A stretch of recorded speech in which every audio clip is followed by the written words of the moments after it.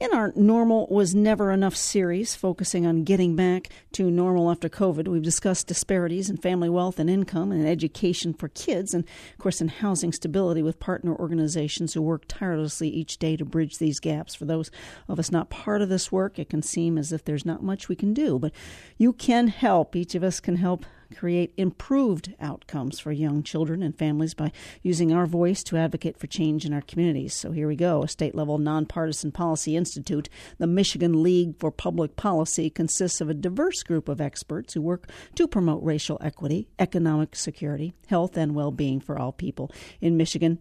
Through policy change. So let's talk about it. More of what we can do. MLPP Community Engagement Specialist, that's you, Jamie Vosovic. Good morning to you, Jamie. Good morning. Thank you. What's your history with the MLPP? Yeah, so I've been with the League for 3 years. My role is the Community Engagement Specialist for West Michigan. So I really work with various organizations on the west side of the state to really help them with their advocacy campaigns and really helping people understand the budget and how it impacts their life. Thank you for that. What is, in your words, the Michigan League for Public Policy, and what do you do?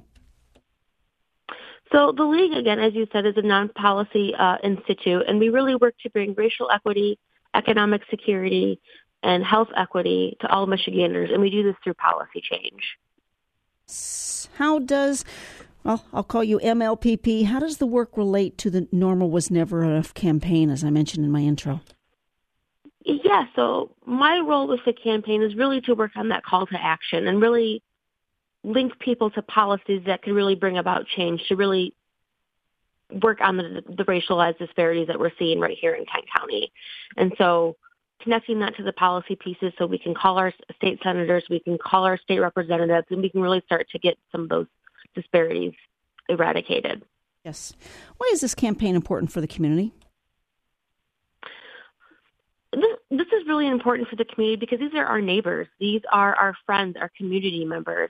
It's really important to keep these disparities at the forefront. Often people forget about these issues if they're not directly related to them. But this is what's happening in our community. And the purpose of the campaign is to bring awareness and policy change around those disparities facing young children right here in Kent County.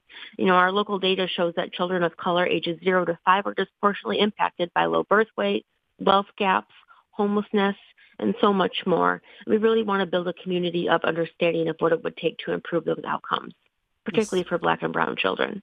Amy Vosovic with us, Community Engagement Specialist with Michigan League for Public Policy. We call this our By Leaps and Bounds segment. And yes, advocacy for normal was never enough, our continued umbrella.